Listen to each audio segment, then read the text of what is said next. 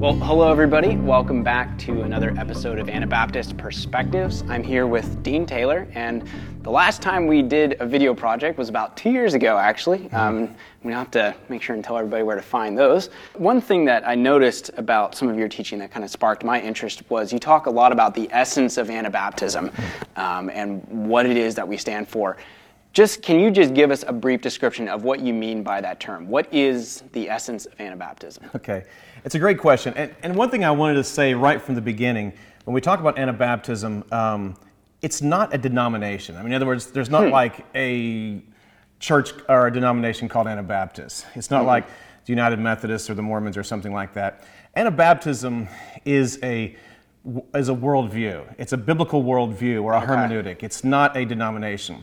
So it's not like we're pushing one particular denomination. We're talking about an entire way to interpret the scriptures. So I'd basically see in general there's an evangelical worldview, a Catholic worldview, and an Anabaptist worldview. Okay.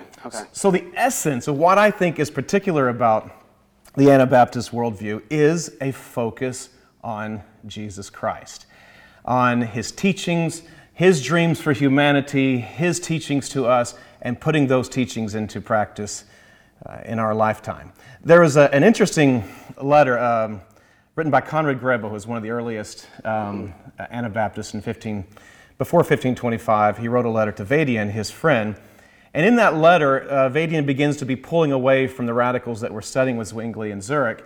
And in that letter, Conrad Grebel hits on two things in that letter that really struck me. And I see these two things as the essence of Anabaptism spoken from the very beginning from one of its founders. And these two things are this. The one thing he said, I believe the Word of God without a complicated interpretation. And out of this, I speak.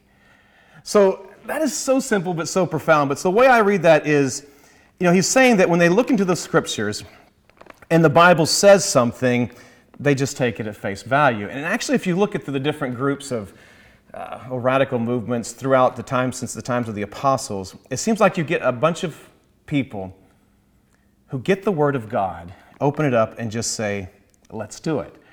So the way I see in Conrad Grebel's interpretation there is, let's say if we had an Anabaptist study Bible, we would have, if it says love your enemies, you'd have a line down here, and then it would say, what this really means is love your enemies. So things like this. I believe the Word of God without a complicated interpretation, and out of this I speak. The second thing he said in that letter was, the words of the Lord were meant to be put into practice. Now, everybody kind of says that in some degree, but not really. The difference with the Anabaptists from the very beginning, when they began to watch the new upcoming Protestant Reformation, they were following the evangelicals, studying with Zwingli in Zurich. They mentioned that these things about the grace of God and about the holiness of God and these things they were loving every bit of that. But what they saw was that there was no putting into practice the actual teachings of Jesus. So instead of saying the teachings of Jesus as some sort of meditation or some sort of thing to be put into some different millennial or when you're in heaven or something, they saw these as the dreams of Jesus Christ, the teachings of Jesus Christ for humanity today. They are the cure for humanity. So then there was this active working out of putting the teachings of Jesus into practice. And so I guess those are the things that I see as the essence of early Anabaptism. In the midst of that, I want to say one quick thing also is the concept of the church. In the early Protestant Reformation, it was still state church, almost up to World War I, this concept of the state and the church together.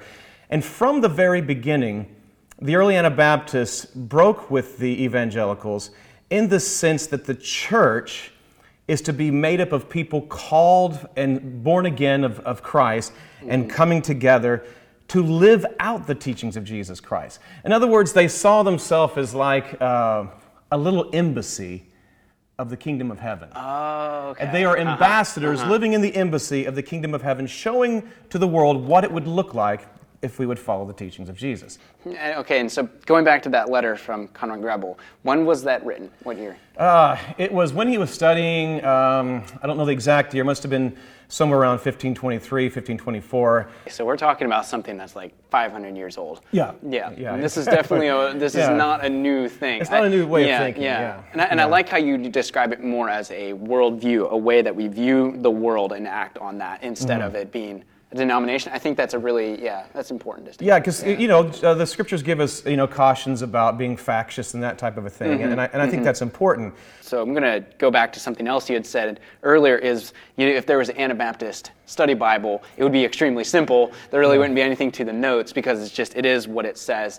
And I've heard you say before that really the teachings of Scripture are very simple. Like we overcomplicate things, and now that does seem pretty true, like pretty straightforward with some of the teachings of Jesus, but is Scripture really simple? Can you elaborate on that, especially with some of the things we see in the Old Testament? So that's a great question. So the thing that I look at with the Scriptures is, you're right, it's very simple. And that's not necessarily easy, but it's very simple. And that, because Jesus, gave us the idea that we should come to Him as a child and in the simplicity. And as I found that many of these basic teachings of Jesus Christ, basic teachings of the Bible, and if you look at the first 300 years of the church, they just took it very simply. So, but the Old Testament is something that gets brought up, and particularly when it has to do with warfare.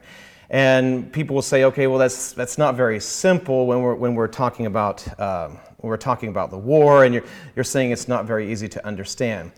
And so the thing that I had to find out when I was going through the Scriptures is first of all, and when I started to study and I started to look at the teachings of Jesus and take them literally, it changed my life. When I began to say, wow, so what if Jesus really meant every word He said? It changed completely.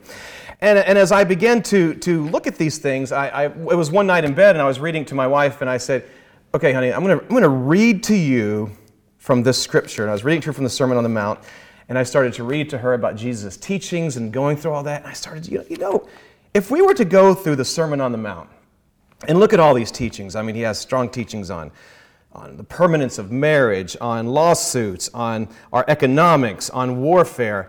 And as you look at all these things, on swearing of oaths, and I started to say, if we were to go out of our way to create a church that everything Jesus commanded us to do, we did exactly the opposite. We would kind of come up with the modern American church. And that really bothered me. And I said, what if Jesus really meant these things to be worked out into practice? So I took it and I wanted to walk faithfully with Christ in that way.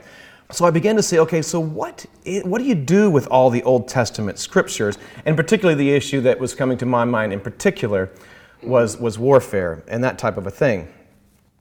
And so as I look through this, I realize there's one thing that you have to understand, and I think you have to embrace to be a true biblical Christian, and that is God cannot change. He cannot change. He is the same yesterday, today, and forever. James says, in Him there is no chance of changing, no shadow of turning in Him. So we cannot in our mind allow the slightest bit of concept that the God of the Old Testament is different than the God of the New Testament. God cannot change. He is the same yesterday, today, and forever. But there's a problem with this when we're looking at and we're trying to balance out Jesus' teachings. So as I began to study these things and I started thinking about, wow, it's very clear, these teachings, and not only the teachings of Jesus, but the lifestyle of Jesus, and look at the way the early church did these things. But what do you do with these things? And as I started to read sort of liberal or pacifist sort of writings, they discredited the Old Testament and kind of gave a sense that, the Old Testament, was written by men and they kind of got to it, or it just seems like it just sort of discredits the whole Old Testament, and I just couldn't do that. But then I realized I had to come to the terms that God says, He says, Jehovah is a warrior. A warrior. And as I read through those Old Testament wars, I read through the concept of Jehovah is a warrior. I read that He said that our God is a jealous God. I realized I have to embrace this. God cannot change. If God is a warrior in the Old Testament, then God is a warrior in the New Testament. And so then as I studied that, the thing that came to me as I pondered this, particularly in a military setting that I was in, is that God is just as jealous and just as zealous to spread his kingdom and to propagate his righteousness as he was in the Old Testament. But he's given us a different way to fight. So when Jesus came, in the Sermon on the Mount, he did not discredit those things, but he said, I know that it has been said, an eye for an eye and a tooth for a tooth. I know that it has been said this way. He's not denying it. But now I say, love your enemies. Pray for those who persecute you. And so as I embrace this concept of the Old Testament, it is not God that changed, but his types of his weapons have changed. Yeah. You know, the Ephesians passage says, we wrestle not with flesh and blood. It doesn't stop there.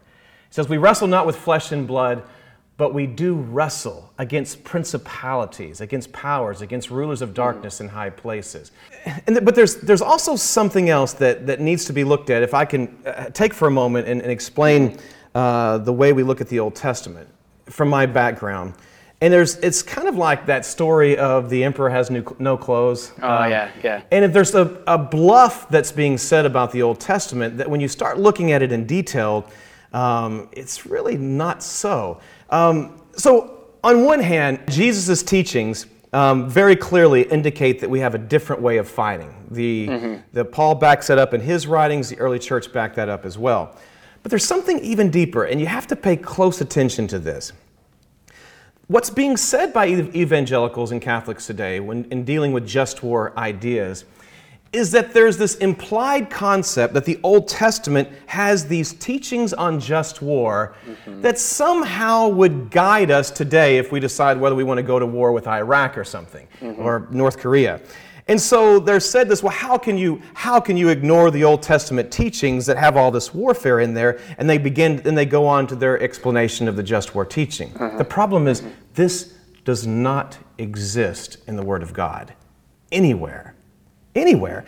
There is no just war teaching in the Old Testament. The closest thing we have is in Deuteronomy chapter 20, where he gives some guidelines on wars. And if you read through the entire of that chapter, you would never embarrassingly try to bring this up as a just war teaching. It's very powerful. There's no just war teaching in the Old Testament, period. There's the judgment of God being brought down upon a certain group of people or by his judgment, and that does teach us something about the character of God and about judgment. But there is no just war teaching. There is no just war teaching in the New Testament. There is no just war teaching in the first 300 years of the church until we get up to Augustine and some of those writers during that time period.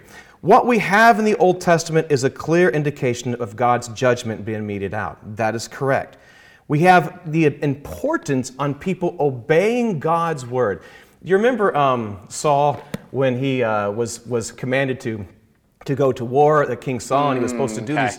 And he was one of the first things he got in trouble for is he did not execute everyone that he was supposed to in that. So the importance of this is listening to the voice of God exactly how he's told us to do this.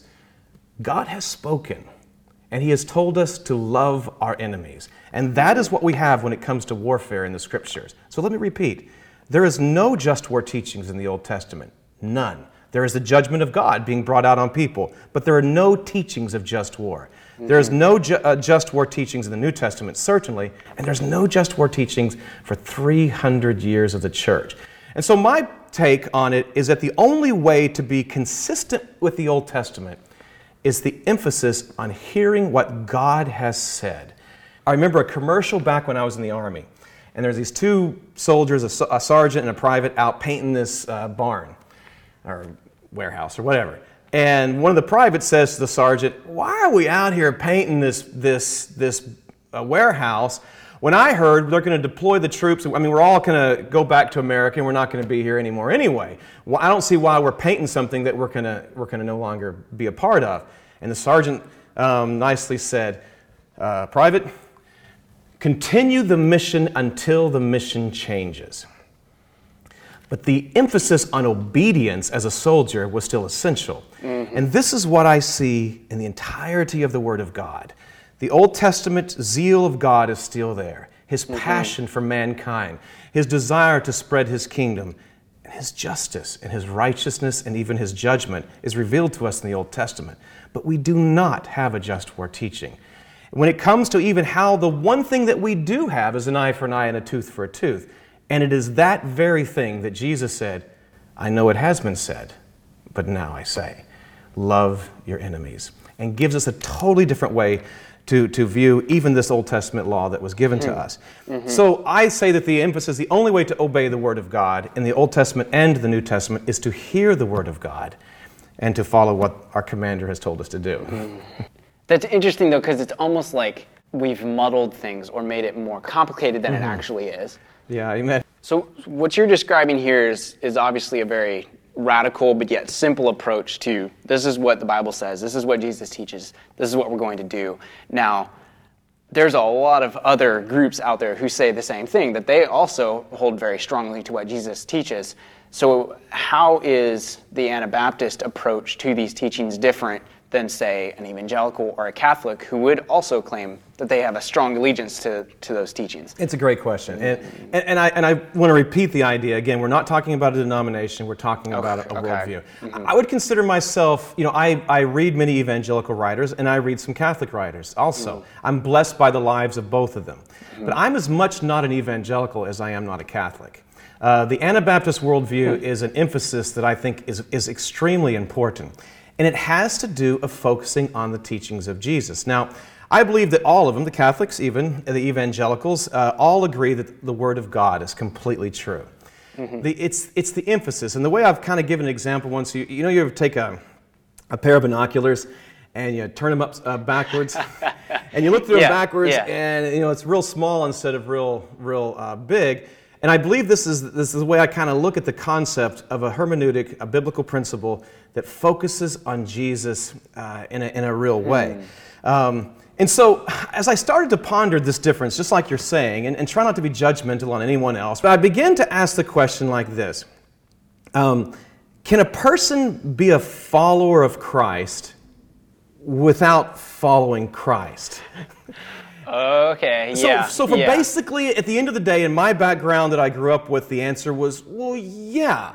I mean, you got saved, that makes you a follower of Christ, so now you're a follower of Christ, but you don't really have to follow Christ to be a follower of Christ as long as you're saved. It wasn't put in a shoe leather. It wasn't put in a shoe leather. And it's the other thing that really hit me was the idea of just taking Jesus' teachings, literally. I remember one time when I was getting out of the Army, I was an armorer, the guys that take care of machine guns and to make sure they're clean or whatever. And my job during this time was getting close to the Persian Gulf War, was to install these grenade launchers on the M203 grenade launchers on an M16. And I was just starting to read the Word of God and to study these types of things. And I remember holding it and literally saying, what would Jesus do? I was reading a book at the time that was asking that question. What would Jesus do? And I remember saying, oh, it's so complicated.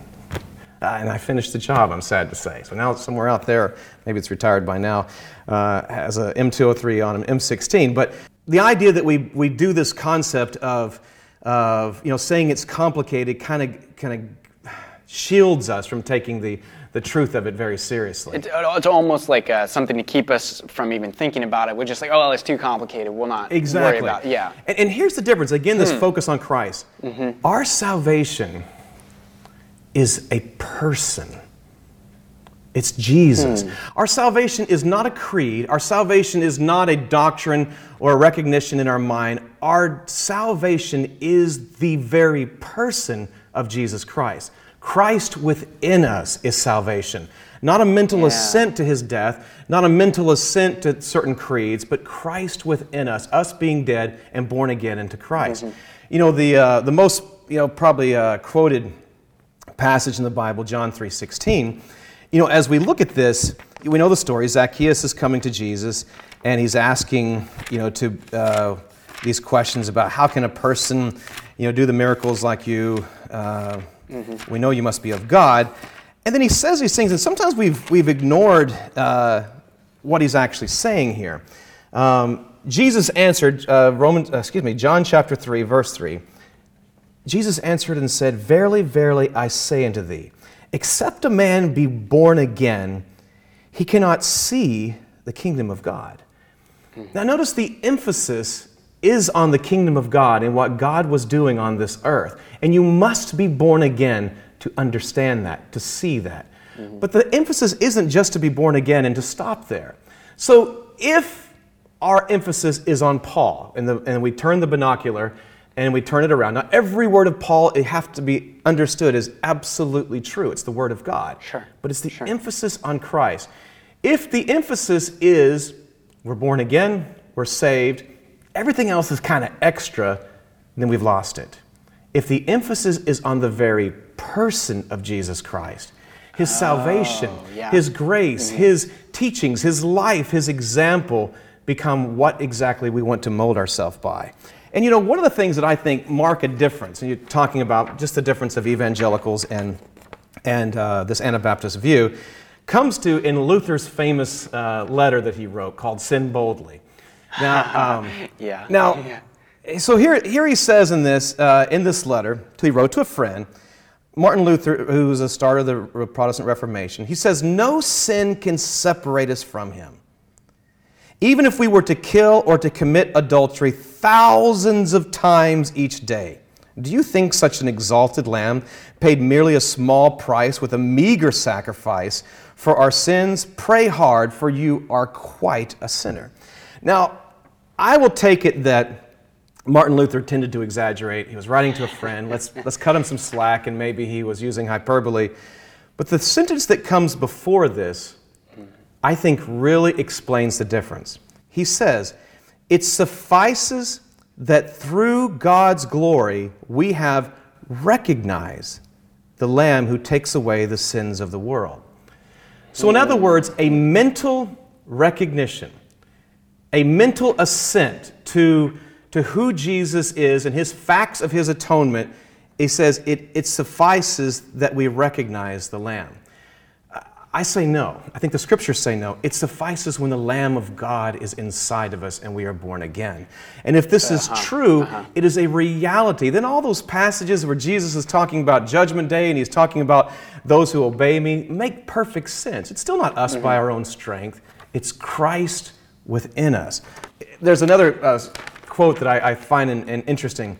So the early church believed this way. When you read through the New Testament, you read to the early Christians, they believed that Jesus was the center of their faith. His teachings were for humanity. This is the answer. When we get into Constantine in 325, there was this different shift to saying the proper creed meant you were a Christian. Yeah. So if you said this creed, the Nicene Creed, I don't have a problem with the Nicene Creed, but if you said the Nicene Creed, you then would be a Christian. Now the problem was, not the problem with the words of the Nicene Creed, the problem was the shift. Instead of being Christ within us, that our salvation is Jesus, the emphasis began to be put on a proper understanding of this Christology that they were propagating. This idea is why I say that it's a difference of truly focusing on the very person of Jesus Christ. He has given us his plan for humanity. He has given us salvation and the Holy Spirit to live it out, and he wants to live this in us. But his teachings are for us, and they're for today, and they're beautiful, and they'll change the world.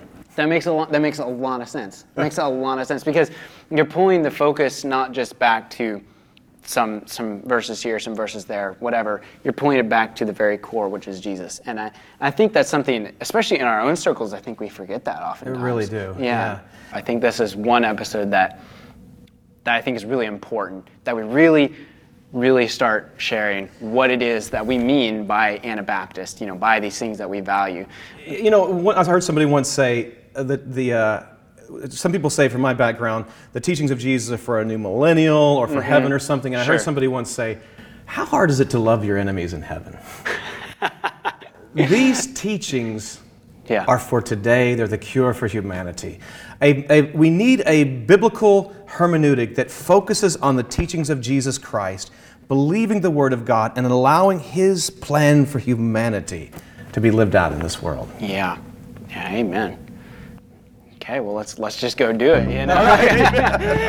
Thank you so much, Dean, for sharing, and thank you all for watching. If you have questions about something he shared, make sure and email us or put a comment down there, and we'll make sure and try to respond to that. If you have ideas for other episodes you'd like to see us do, let us know. We'll try to make it happen, and we'll see you guys in the next video.